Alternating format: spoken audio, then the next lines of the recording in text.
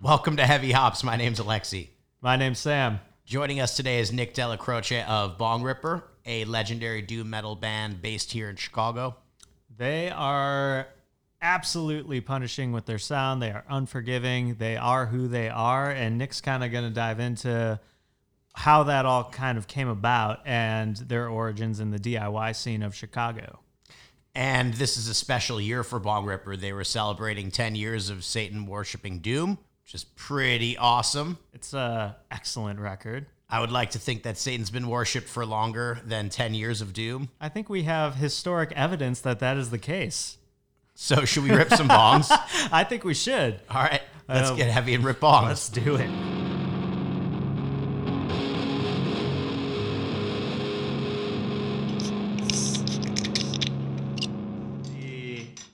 The show that they did at, where was it at? It was at that beer bar place in Avondale. Sleeping Village. Sleeping Yeah, Village. Sleeping Village. They were playing there, and he actually went on a hardcore hunt with his family, like on the East Coast. He went back to all of them, and he's like, "Hey, do you know any Cangellosis that live in Chicago?" And so, like, the whole family went on this whole like hunt, and it turns out there may be some kind of loose connection, but nothing like crazy. Is it like a regional thing? Is there like an island somewhere that's all Cangellosis? Sicily. the little soccer ball. So do they all like once a year hold hands around Pompeii and like do some kind of dance? We swim across the channel.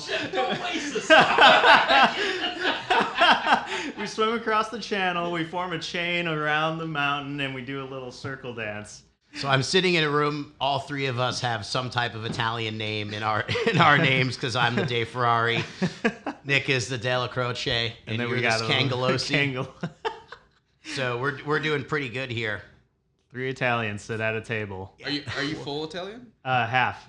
What's the other half? A mix of everything European. Sounds like me. Well, yeah. My grandfather on my mom's side, Balsanti. Oh, excellent. Nice. Went down to North Carolina during World War II to be a tail gunner, and he met a girl there who was a dancer, was out dancing at like the Army or I guess Air Force halls, I don't know, and brought her back to Chicago. So I'm 75% Italian because my dad's full percent, and then my grandmother she says Scotch, Irish, and English, but I think it's like hillbilly. You don't know. Yeah. It's like deer hunting with Jesus, American. Yeah. Irish Italian. That's something my dad said you should never have. You have a bad temper, apparently. Well, I think it's So with my mother, you have all Italian parents. They came from there. And then she grew up in South America. Latin temper and Italian sort of like stubbornness is pretty. The stubbornness is real. I've come to realize that the older I get, I have a firm, this is what I want to do, and I'm gonna do it. Don't get in my way. It's real. It's real. I think it's always been there. It's just I'm becoming more aware of it. Totally. Yeah. The older I get, I'm like, ooh, it's not a bad thing. But I'm just like, keep it in check, maybe a little. Yeah, just don't be a dick about it. Yeah, don't be a dick. Compromise sometimes. All right, well, Nick Delacroce of Bongripper joining us on Heavy Hops. Thanks for coming in today. You can put the quote, "Don't be a dick." Don't be a dick. Nick, don't be a dick Delacroce. Excellent. New stage name, Don't Be a Dick. It's better than Dickless Nicholas. That sounds like something that came out of personal experience. Well, I didn't get into metal from being popular. Common case. Common case for all of us, I think. So is this where the interest in metal music came from? Yeah, tell us where is this where the origin began? Well, the origin is always there, but like I grew up with like my father. We're like kind of like best friends, and like he was always into sports, but he's always into like classic rock and heavy music. I remember like he was like really into like the Black Album when it came out by Metallica. I remember watching Nirvana play at, like with the '92 MTV Awards, and they played "Rape Me" and "Lithium." And the next day, he brought me over to Musicland in Oak Brook Mall to buy the Nevermind cassette. And like we kind of grew it all through there, and then like I think a point to like when I was like 10 is when I just kind of like got really like more into music and kind of branching off. I was like really into like Q101 shit, you know, like all this stuff there, like alternative rock and stuff. And he was into that too. But eventually I was kind of like I want to like skateboard or like, you know, shit like that. I want to be a punk. And like I was like not into sports. I just like put on a bunch of weight. Jingos and weight, yeah.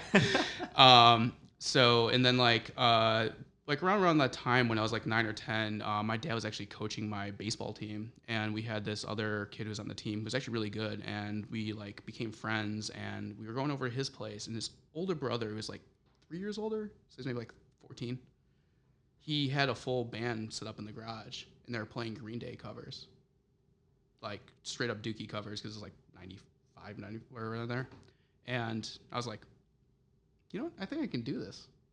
And I asked for a guitar for Christmas. And I sucked a guitar from then until now. The progression of guitar playing. I thought I sucked then.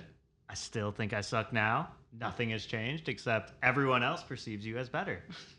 You grow on the outside. You don't grow internally. Well, that's people, right? That's True. like a people problem. Yeah, definitely. It's the digression of humanity, right? Yes, people are the problem. Yeah, exactly. Why play shows? People suck. So then, how long did it take for you to go from getting that guitar to kind of starting to play in bands and joining the Chicago music scene, I guess? So, like, when I was in, I guess, 8th grade graduation, Dan, the drummer of Bongripper, got a drum set. And so we, obviously, first time on a drum set, it's great. But like I brought over like my practice amp and my guitar, and we just tried to jam some stuff. I think we covered like My Own Summer by Deftones. Nice. And then eventually just kind of kept doing it where like we would practice, and I'm doing quotes right there, just kind of mess around with stuff, and eventually it turned into like a really bad, like your first metal band. Like a lot of like chug riffs that like Broke Thor never thought they would write.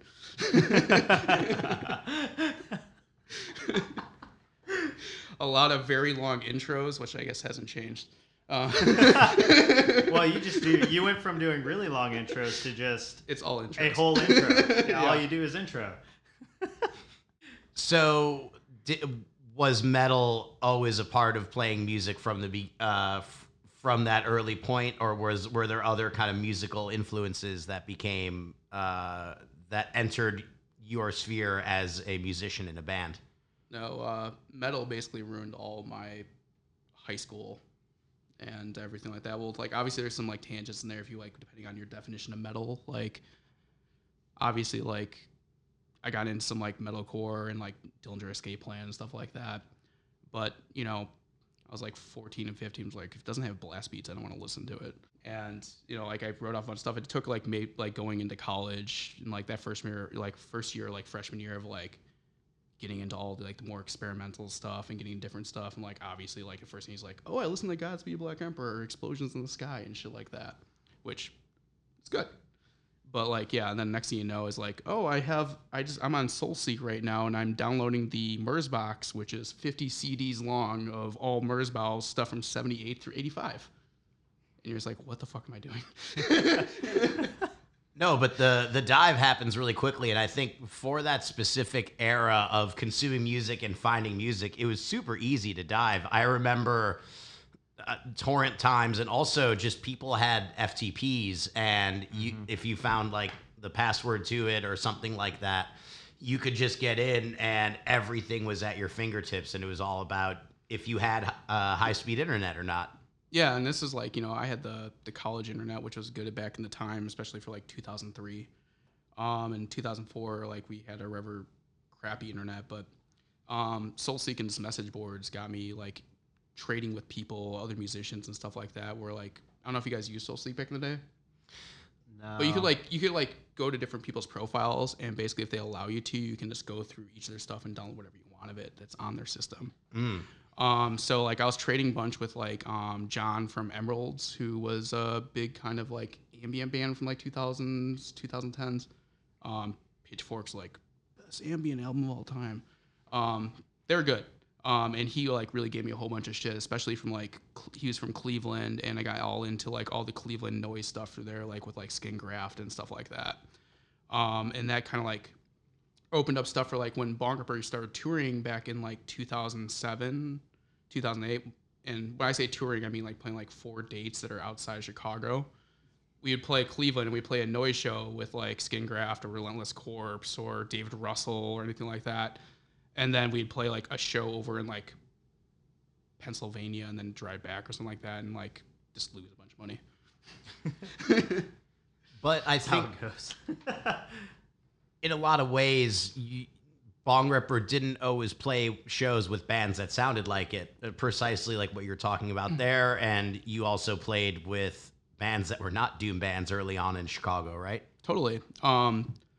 The first noise show that I ever went to like legit in Chicago was at the Flower Shop in Pilsen in 2007. It was Emeralds, Bloody Minded of Chicago. And then we got asked, we were on the bill just because Solotroff of Bloody Minded thought that we were on tour with them because they asked us to be on the bill. And he's like, oh, I didn't know. He's like, how long are you in Chicago? I'm like, I live here. And like, you know, we've always been a band, like we've never been cool. We never known people. And not because we're like standoffish. It's just like, I don't know. That's just how we are. So we always just kind of like played noise shows or like we had some friends like in like emo bands or something like that, like whatever, just because I don't know, it's way more interesting. Not to like jump ahead, but like when I was booking shows for the band from like 2011 through 2017 or so, before we started playing Metro and stuff like that. Like I would be able to book all the shows basically myself, like from like Subterranean and Empty Bottle and stuff like that, and I'd always have a diverse bill on there. Mm-hmm. Like there'd always be like some experimental, like I want a hardcore band, I want like an emo band, like I don't know, like whatever, like especially like as long as it's friends too, like there's such a good crowd. Mm-hmm. And you know, as much as everyone like I love metal, like people like other stuff. I couldn't think of a more polarizing situation than Harm's Way and I was going to Bongripper. bring that one up. And then Oozing Wound, too. Yeah. It was just a great evening, but it was very diverse. And who opened? Was it Wound or Harm's Way? I think Wound opened and then Harm's Way. Yeah. But a straight edge band playing with a band called Bongripper itself is very interesting, even if you just read it on paper without any knowledge of what it sounds like. I mean, that with Oozing Wound together, that gives you like a really a very visual experience of whoever did the poster of that kind of underdid the job, I would argue, in some way. So having a diverse bill was always an important. I mean, when you say interesting, I mean, go into that a little bit more. Like, why is that an important thing to you? I don't know. Like, did you ever go to like a death metal show or like any kind of metal show like Reggie's that has 8 bands that sound the same? Yeah. Yeah, you get burnt out. Well, yeah. You leave. Yeah. Well, yeah, you have 2 options. Or you show up really late. You show. Okay, yeah. So you have 3. You show up late, you just get inundated by noise the whole time, or you leave. Yeah, you know, you gotta break it up, and also like, if you don't like it, it gives you a chance to go out and smoke a cigarette or grab a burrito or something like that. Whatever. Well, but there's a there's a difference. There's a difference between something that's wildly diverse, which is, I think, what you're talking about, and in a way, something that I try to do with Scorched Tundra, of having like a diverse set of bands, and then genre-wide diversity, right? So like all metal bands from all of the different arms of Sam Dunn's Tree of Metal, right? So speak to that difference then. Well, I think that's a very valid thing to do too, is like, you know, I'm not against having an all metal show. Like I go to all metal shows. Well, I used to, all the time. And it's just, I just don't want to hear like 6 HM2 grind bands in a row, or like you know, there's some stuff where it's just like, like, oh, this band sounds like this band, so let's put them on with this band, and then this band sounds the same too. Like, I think it's just kind of lazy. Mm-hmm. Like, it's easy to do, like, oh, these all them, but like, also, it's just also bad promotion. I'll try to defend that perspective for a minute. So it's a way of making sure that everyone that likes that specific thing will come out is if they're just ready to be beat the fuck up by a specific sound, then the promoter will have will make an assumption that, okay, all of the people that like that will come out, and then they're relying on the size of that specific audience that's into that subgenre versus not just that subgenre, but also people with a wider set of interest, because the perception may be that if for what you're arguing is that, yes, there's a confidence in the people that like all these different kinds of music that are going to come out, and then an additional confidence on the part of the promoter to do the job of getting that idea out there so that people will see, perhaps like the more kind of discerning concert goer will see, okay, this is more than just these bands, but this is actually like a whole experience. Well, yeah, I think that the knowledgeable fan recognizes that and really appreciates it. You know, it's like the difference between like you throw a bunch of bands on like call it a fest versus like something that's curated like a road burn or something like that. Yeah. You know, like obviously, even though it's become much more diverse throughout the last few years, obviously, and that's amazing. But like they have a vision, and they kind of, even though like they always push it, it's always within in line. And it's also like the same things like, you know, like building like an aesthetic or a brand. Mm-hmm. I kind of see that as more the future of not only shows, or not only festivals, but even kind of shows, kind of like with what you're doing, Alexi. You're creating more of a broad idea for an evening as opposed to just slapping some bands on a bill and going to see bands that you enjoy, kind of creating this whole experience around it too. Especially now that we're still in the midst of COVID, but this post-COVID world, I kind of see that idea hopefully taking more stronghold. Yeah, I mean, I think a lot of it comes down to showing people respect in a way too, and letting them know that there's more to metal and there's more to these genres than just what's put in front of you. I would say I remember one of the first shows that I went to that was like a metal show that had a pretty wide spectrum of bands, and now when I look back on it, I think of it as, you know, relatively narrow with one outlier. Is you had like the Berserker opening, Strappy Young Lad, Dark Tranquillity, who would be the outlier in that show lineup, Napalm Death, and Nile at the Vic, that show would never be at the Vic now because only 500 people like that kind of music now. I was there. Yeah, you were there. That was a good show. But to me, that was the first time seeing and hearing SYL and Dark Tranquillity, and I really liked those bands as a result of that. But I think that a band like Dark Tranquillity really stood out because, I mean, they were the only band that didn't play blast beats the whole time, and they had like a melodic sensibility that none of the other bands had. I mean, maybe SYL displayed it at times, and Nile did in its own way, but I think that's maybe giving too much respect to the agent and the people that put together the bill. But I agree with that. As I said, yeah, I went to that show, but like I remember like going to like, and it seemed weird back in the day. I don't know if it seems weird now, but like there's several shows I went to. Do you remember Rowley's Rock House over in Aurora? I never went to a show there, but I remember. Okay. Aurora was way far away from me. Yeah, it's quite the place. They had a PA that was like the size of the Metro, and it was probably fit like 200 people in it. And it was like run by someone who like always wore a bear shirt, had a mullet and a mustache, and like they looked like, and like everyone in the bar just seemed like they were just like only there to sell cocaine. And they would have all ages shows that would end at like 3:00 in the morning, so I'd get grounded every single time I go there in high school. But I remember going there in like 2001. It was Diabolic, Scar Culture, Diabolic, like they're like super fast, like Morbid Angel style stuff. And then the opener was Electric Wizard on Dope Throne. Whoa. And they played to about 3 people. They got in a fight with the sound guy. The sound guy's like, turn down your amp. He went down there and physically turned down his amp. And then they start playing, and they hit the first chord, and then he goes over and dimes the fucking amp and yells in the mic, "Fuck you, this is rock and roll." You know, that surprisingly does not shock me after seeing Electric Wizard and going deaf. From the stage sound, because we were so sound. So this is 2001. I'm 15 or 16, and I hated him. I thought it was the worst thing I ever saw in my life. And fast forward 2 to 3 years later, I have a.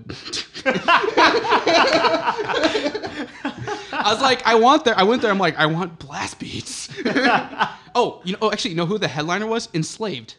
Oh, okay. So it's Enslaved, Diabolic, Scar Culture, who was a Century Media kind of like more of a like basic moshy cryptopsy. And then Electric Wizard. Talk about being an outlier, yeah. Yeah. When I was growing up, there was a little music store over in LaGrange called Beautiful Day.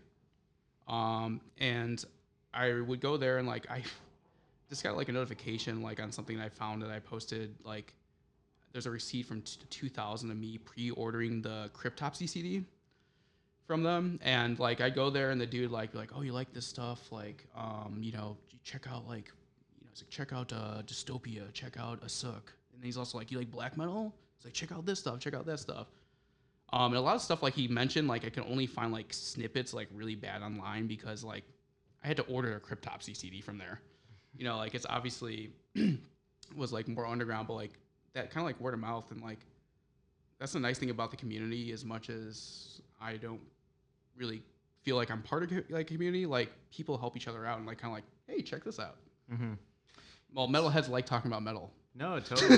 They do. It's weird. Like my experience with all of this is totally like opposite. Because what got me into metal was the Slipknots, it was the Disturbs, and it wasn't really until I came out here, and it was actually Scorched Tundra, Bongripper, and Wound.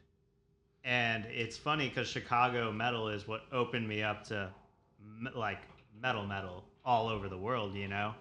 And just living here in the metal community here is much more embracing of all kinds of metal as opposed to good old McHenry. It's a lot of metalcore and like Killswitch Engage and popular metal is the kind of stuff. It's just dominated by local radio, right? Totally, yeah. So you kind of grow up with what you know, and we didn't really have any metal music stores or any real music stores where we could get these European bands or these smaller label bands that just didn't exist. So for me, the metal world was so small growing up until I actually moved to Chicago, and then I start going to these record stores and I'm just fingering through all these records and I'm like, I don't know any of these fucking bands. Like I thought I liked metal and now I'm questioning my whole existence, and then I had just turned like 22, 23 and Scorched Tundra at the Bottle got announced. I think it was 7. With Wound and Bongripper at 6. And I was like, I don't live far from there. I can walk there. I don't know these bands, but I'll go. I'll check it out. It's gonna be a diverse lineups for that genre. Like that's a good kind of spectrum. Totally. And it was really eye-opening and I fucking loved the music, I walked out of there like, okay, like bought Bongripper shit, bought Wound shit. Thank you. Yeah. Oh yeah, of course. Fully supporting you. But it was just for me that was kind of my point where metal music opened up kind of, and it's funny because that was what 2013, 14, 15, 16. Man, I am so off. I think it was 2016. Yeah, because you brought us out to Sweden, was it 2014? In 2014, and that was like this 21st of December, I think. It was, yeah. It was, nice. Yeah, the exactly. solstice, if I'm correct, in Sweden. Right? Yeah, nice. it was perfect. Nice. Yeah, you got back from the airport and the sun went down. Yeah, it was sick. It's perfect. But yeah, it's been a hell of a journey since then, and I was mostly into rock before that. So really glad where we ended up, and couldn't be happier. Yeah, well, actually before I like got off work, I was just discussing via our like Slack thing with one of my people I work with about like drum and bass and like techno and stuff like that, and just talking about the scenes and crowds and stuff like that, and like how like outside people always, no matter what, if they don't not familiar with like a genre or just like a subgenre, or anything like how much different everything can be. Mm-hmm. And like you know, like obviously if a layperson, and I don't mean that like in a derogatory way, but like someone who doesn't know metal or something like that, they can hear Bongripper, they can hear Oozing Wound, and they can be like, oh, it's all the same shit, it just sounds like noise. Mm-hmm. But like, you know, it's like once you get into like exploring a genre, you can really kind of realize what kind of capabilities it has. No, totally. I feel I like the reference of wound and noise because I just think of our Half Acre experience at the birthday party that we went to where Wound played at 420. Mm-hmm. And you just see all these people going back and forth around the stage because they couldn't do it. It was just a bunch of beer nerds and people who do not like metal music forced to listen to Oozing Wound. Here's the thing, though. Okay, so there's a lot of people at that event that they have built it. Not everyone. There's a lot of people there that are beer nerds, right? Right. So they have within them somewhere the framework, the capacity, and the ability to contextually place Oozing Wound, right? If they knew metal, by virtue of knowing about all these Half Acre beers and knowing that there's these things and there's these mixed fermentation beers and having an understanding of the nuance of how it's made and the nuance of the implications of how it's made onto the flavor and your experience, like that knowledge is like cross applicable to understanding what underground metal is, right? In some way, like yeah. that you understand that there's a depth and complexity to Totally. an art form, to a music form, to a style of producing beverage, right? Totally. But then the flip side is it's a big brewery in Chicago that is very popular, and you had a lot of people there who just go because it's an event. I think they were all there for Oozing Wound, to be honest with you. I mean, I would love to think that. Well, also with this, like the human condition, like if you're into something, doesn't mean you're gonna be another. Even like you can understand like the intricacies of that. And you already come into like a kind of conceived notion of what metal is or anything like that, that you are just like you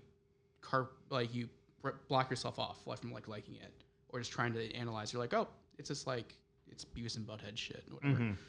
No, totally. That's the metal. I think that's the rep that metal gets is that Beavis and Butthead kind of treatment. Which by a lot of people. That's a very good description of the 80s and like before grunge destroyed it, like metal. Mm-hmm. For like popular metal. All right, I want to attack something here. So, two things. One, I want to talk about this beer that we're drinking, the fully saturated double daisy cutter. Speaking about the event that we were talking about earlier, that was last year was 10 years of Daisy Cutter, actually. So last year they released fully saturated. They had the which is what we're having now, double Daisy Cutter, which is like sort of a take on like a super West Coast.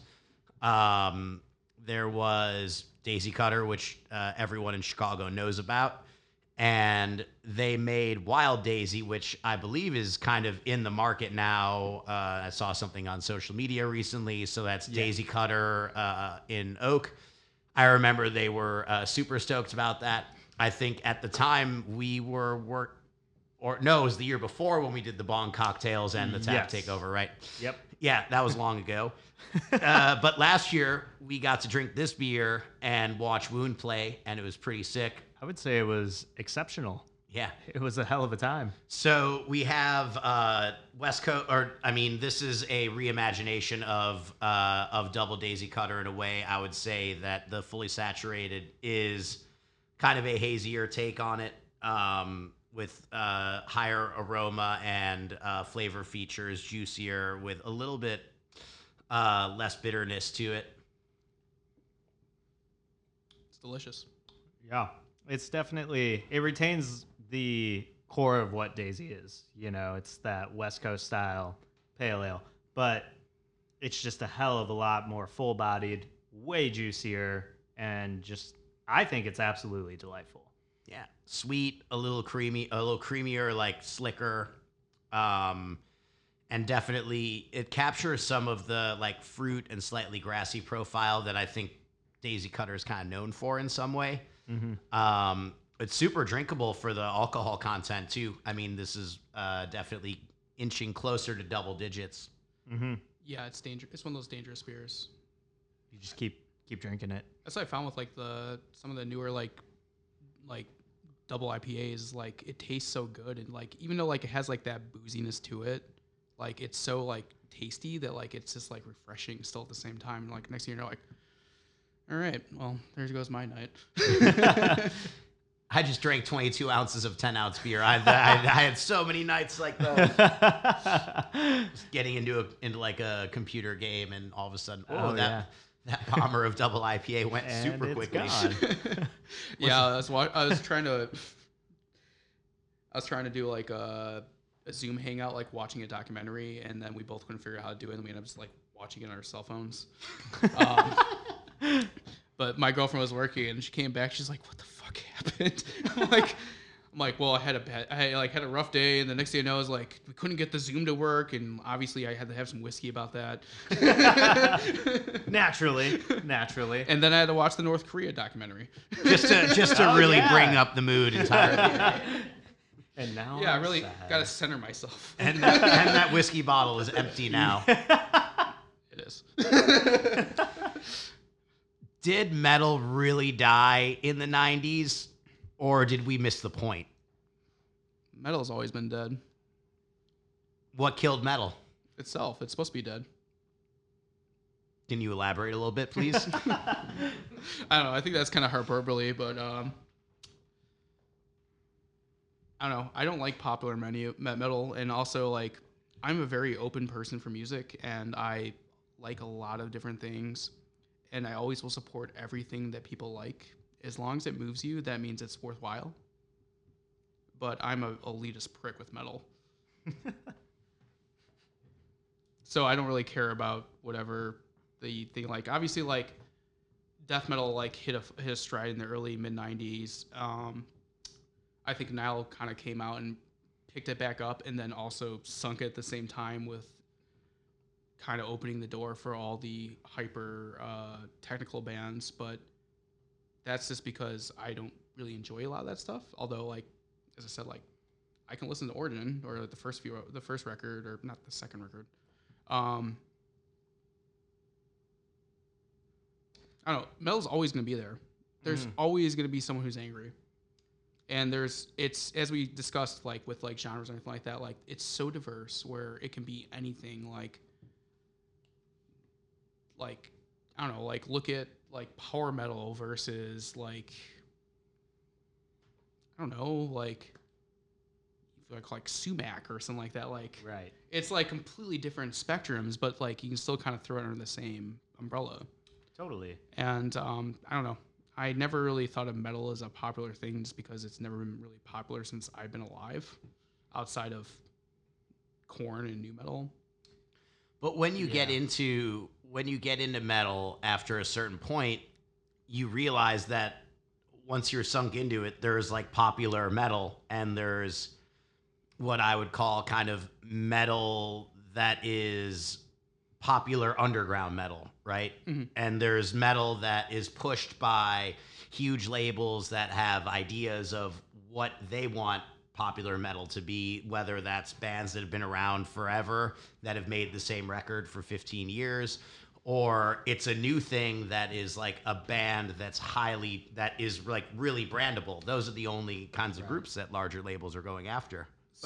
But then there's Go ahead. Then there's the bands that are pushed by the people, and it's more of an underground movement at that point. You know, bands like Bongripper, pushed by the people, who have their own sense of what they are, even if you don't really know what you are. You're just doing it because you like it, right?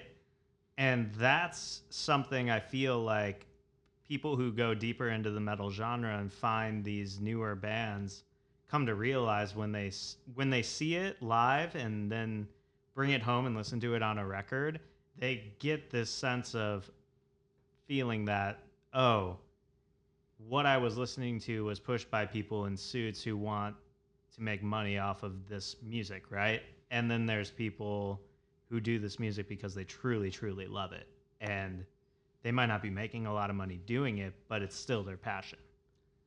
Absolutely, and I think that metal people definitely have a cute sense of realism, like what is authentic, what is not. Mm-hmm. Probably to a fault. But just kind of talking about like we were preaching about, like I had a very sobering moment. There was like they released like an app for Spotify, like Spotify for artists, so you can like track your stuff and whatever, blah blah blah. But within that, you can actually also look up other bands. And So you can compare your stats against other bands? Uh-huh. yes, Yeah, it's cool. it's terrifying. No, I was going to say, I don't really know if I would like that as a So band. let me, if you want to go home and cry all night, That's what I would be scared of, is that would happen to me. which I know we all want to do. So I pulled up the stats from the biggest doom band in existence, I think, which would probably be Sleep, Mm-hmm. and compared them to the stats of Power Man 5000. Oh, no. 50 to 1, at least. Power Man, I assume. Big time. Oh, wow. So if you're thinking about like what a big band is compared to what a big band is, it is exponential. You know, it's so funny because... I mean, most of that is because Power Man 5000's first album is super sick. Yeah. I actually But, never like, listened to that record. I actually want to like think about It's pretty this for a musically second. diverse. We're talking about musical diversity. Okay, but Sleep sold out 3 nights at Talia Hall. Well, they make a killing on live shows. Right. But Power Man 5000 couldn't even do 1. Yeah, but it's just that broader audience that doesn't go to shows. Wow. And it's a continuous, like, they were around for a continuous amount of time, whereas Right. Sleep took a break, and the resurgence of the genre that Sleep is a part of in something that could be remotely considered mainstream within the world of metal is still occurring in a way. Totally. And Power Man has like a longer legacy, I think, too. Probably helps that your singer's brother is the brother of Rob Zombie too. And their first album was sick. Are we keeping that in there? It's gonna be in the playlist. It's gonna be in the playlist gonna for be- this the playlist companion. I don't know when Power Man 5000 started, but Sleep's been around for longer, I think. Yeah, 92. No, okay, but as far as a legacy, okay, I stand corrected as far as chronology goes. But as far as the legacy within I mean, they almost were not even active in the same times. So Power Man started in like the late 90s, early 2000s, and that was a time that Sleep wasn't as active as, say, like the early 90s or the mid 90s, right? Absolutely, and like like when I first started getting into stuff, like I never thought Sleep would be a band that ever would play, Right, exactly. Right. let alone release a album on 420. Mm-hmm. Yeah, that was a sick. That was an awesome surprise for everyone, because that was a surprise drop, if I remember correctly, of It was, yeah. 2018, right? The record it's good. Yeah, was. I'm more of a Dope Smoker fan than Holy Mountain, so Mm-hmm. but I do like I can listen to that record. I'm like, there's some really good parts on it, and like obviously Sonic Titan's a ripper. Yeah, definitely. Also, I want to go on record like I hate that I love using the term ripper all the time because it makes me sound like a jagoff because I'm in a Such band a called ripper, Bongripper. brah. But like it's just like like you first like check out the drum, dude. Like he's fucking ripper.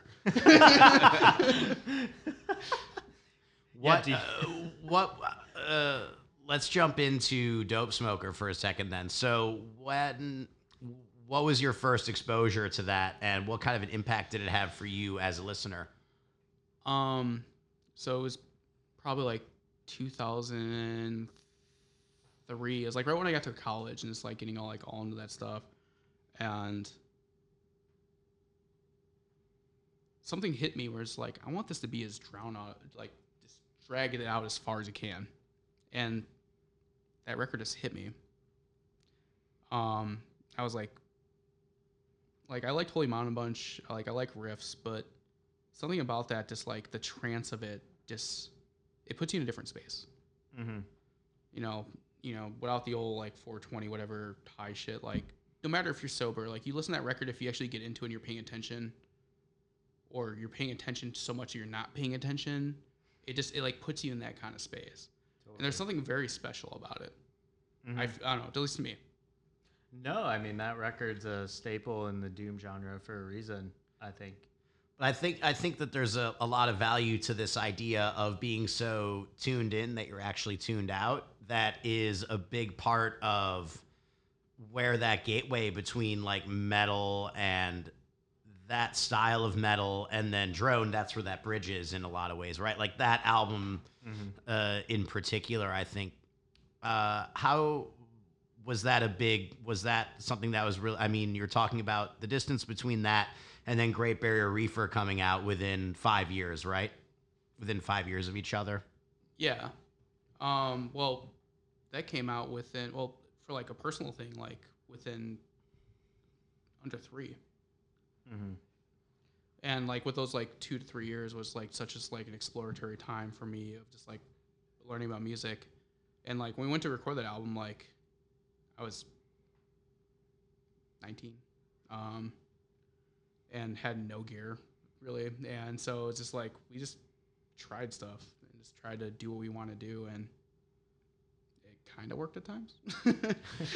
I mean, that's an album that you basically tried to use the full length that you could to create one track, right? Yeah, so at the time, as I said, like I mentioned, like with like the old like Deftones covers back when I was like 14, like Dan, the drummer of Bongripper, and I have been playing since then. Ron, the bassist, joined soon after, and like Ron and I have known each other since we were 3 years old. He grew up across the street. And then when we were like that bad fucking generic metal band, Ron's dad worked with someone who knew someone had a studio. Mm-hmm. And that person turned out to be Dennis, who is the other guitarist in Bongripper now. So he recorded us like 3 or 4 times, and like we started off as like just like a bad mid-paced metal band, bad thrash band, bad like weird like Morbid Angel like Meshuggah band, I don't know, and then like then it turned into like Dillinger Escape Plan, just like no nonsense garbage like tech riffs. And then it was like bad techie death metal. And then our singer graduated college and moved away. So we just started playing instrumental. But the thing is about Dennis. So like when we were like 18 or 19, it's like 2000. I think it's 2004 because I was 19. Ron and I went to the Metro to see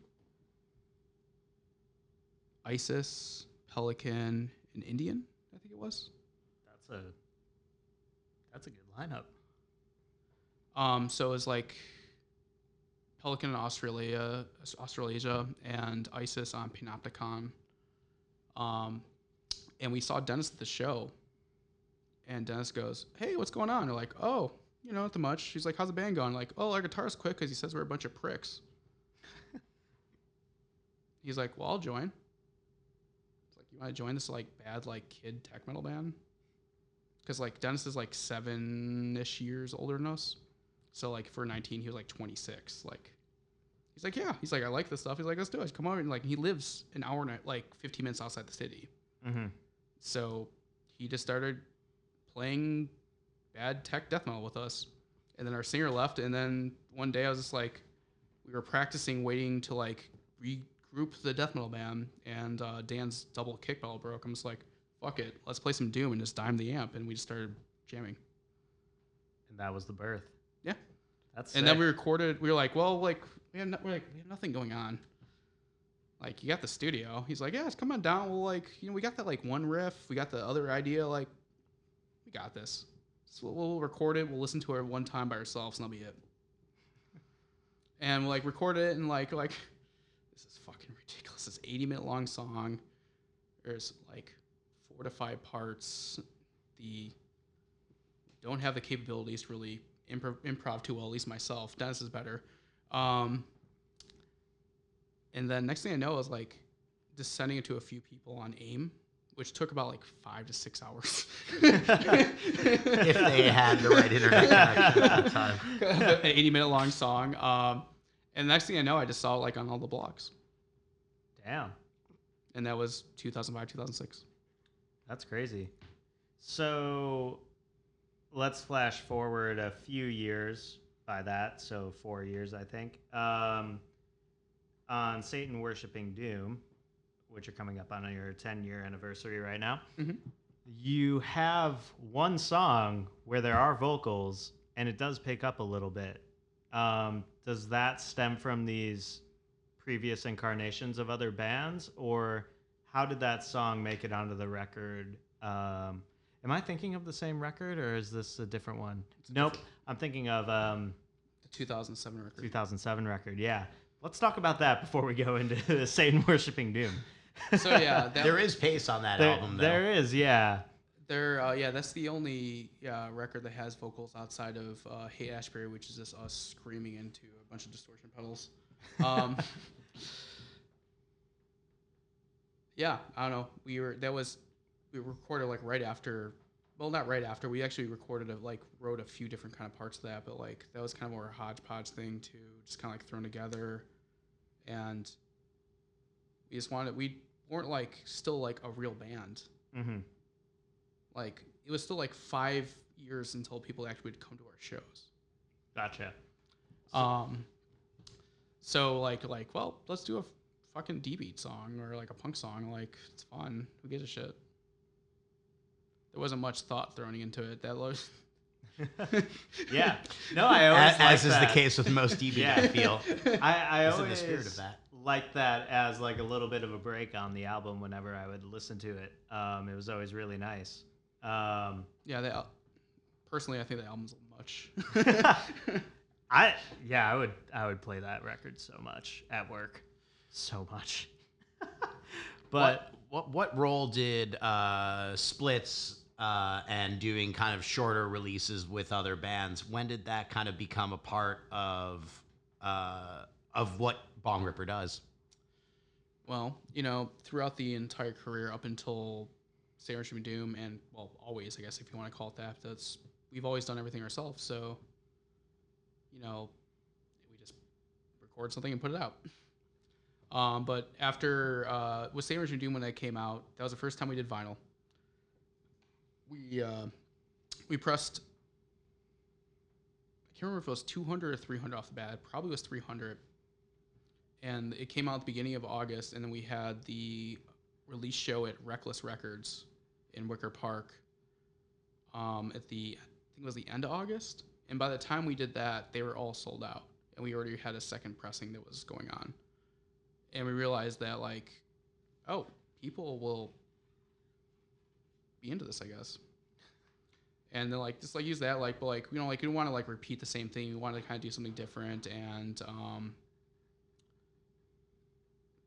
so we just try to do a couple shorter tracks, and I don't know. I feel like the one song that with the Hate Split, it fits for what it is with them. It has a little bit more of that kind of hardcore feel to it, and the Conan song is, I wouldn't say it matches Conan's style, but it's a good kind of representation of us within 9.5 minutes. Let's flash forward a little bit after the record came out and to the point where you played Roadburn. And you did the record in its full. How did that all kind of come about? They just, I saw that Roadburn was, talking about us, and I was like, holy shit, because, I was, part of, the Southern Lord forums and, the Doom Forever Doomed forums, which came out of Southern Lord after they shut down their forums. Mm-hmm. And, I was always just waiting on the sidelines, looking at Roadburn, I need to be there. And every year I'm I'm going to make it. Every year, never make it. And then, I saw them, okay.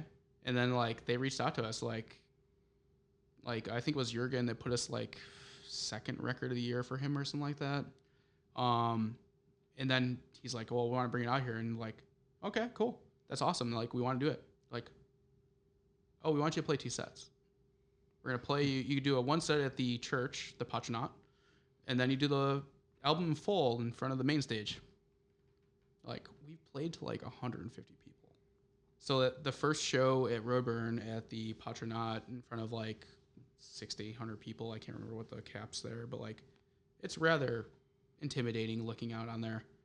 And that was insane. And then the next day playing the main room was something I never thought I would ever experience.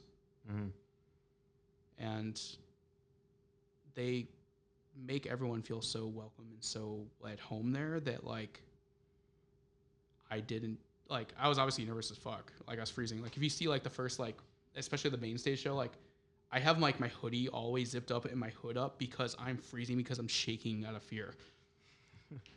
So like it wasn't like a plan like, oh, I got a costume change going on here, like, you know, halfway through the first song I started zipping. You know, like it's just like I got out there, I was like freezing and shaking and like playing. I'm like, okay, I'm hitting all the right notes. I'm like, oh god damn, I'm fucking sweating.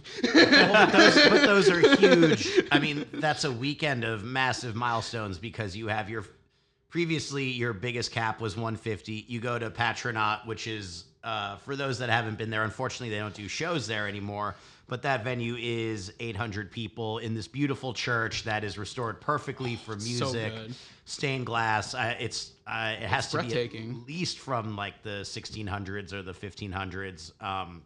Obviously perfect sound, good people working there as well. Punishing sound there. Yeah. Holy shit. Like I know even like with their decibel laws there, like they just do it right. So like even if it might not be like the loudest thing, like it hits you. And then so you go from that and you make about the same level of jump from there to the main stage. And the year that you played was probably like 3,000 people or so, or 3,500, right? I think it was like 25 or 3, but I know they expanded it now. I haven't been there since they've done that. I'm pretty interested to see how the 013 looks right now. It looks awesome though. Like it looks more like what's that place over in New York, Terminal 5? Mm-hmm. Yeah. So you're making huge jumps from the time that your shows at 150 to 3,500, or 25 to 3,000. Yeah. Yeah. The next time I experienced like fear like that was when we played Hellfest. Oh yeah. Which was like 10 to 15,000. Were you on the main? Were you in No, a tent or the main stage is a like tent for the main 10,000 yeah. people? The main stage was one tent? was Linkin Park, Aerosmith. Gotcha. After we played, Ugly Kid Joe played. I was leaving the stage and I heard like the Cat's Cradle cover going on. I was like, fuck. Still big in Europe. Yeah. No, but like if you look at any like there's like one stage that's like all doom, but like for some reason it's insane. It's like 10 to 15,000 people. Like after we played, like I tried to like see a few of the shows. You can't even get up there. It's I'd never experienced anything like it. And like literally like the first like 10 minutes, like you see my foot just like leg shaking as I'm like hitting a chord. Don't fuck up. Okay, so you have Hellfest, which is a fest of probably about 80,000 people. Like it's its own city for that weekend, right? Right. And so it's its own city all the time. They just leave that shit up now. it's a city all the time. Because Okay. it's like a cornfield, yeah. So maybe Doom is about an eighth of the metal world then, Yeah. as we were talking about earlier, right? That's encouraging. I like that. So, But all right, regardless, math lessons yeah. aside. So at that show at Roadburn, Walter told you that you had outsold Sleep, right? Yeah. How'd that feel? It was insane. I don't understand it. Like, I don't know. It was weird. It was weird too. Like, yeah, like before our set, the Patronat, I watched the opening to Doe Smoker. Like, I watched like 8 minutes of it. I think they might have started the full drum thing with the bass, and I'm like, all right, I guess I gotta go play this.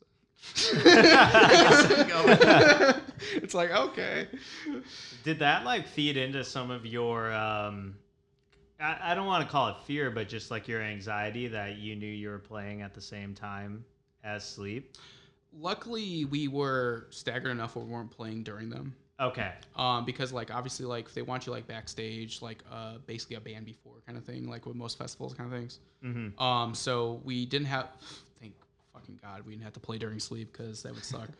Um, It almost might be more intimidating. No, you're playing after them. Actually, now that I think about it. yeah, that too. I think that, but that was probably the first time. That was the first time people had seen Bongripper in a lot of ways over there. So, and also probably the first exposure for a lot of people in general too.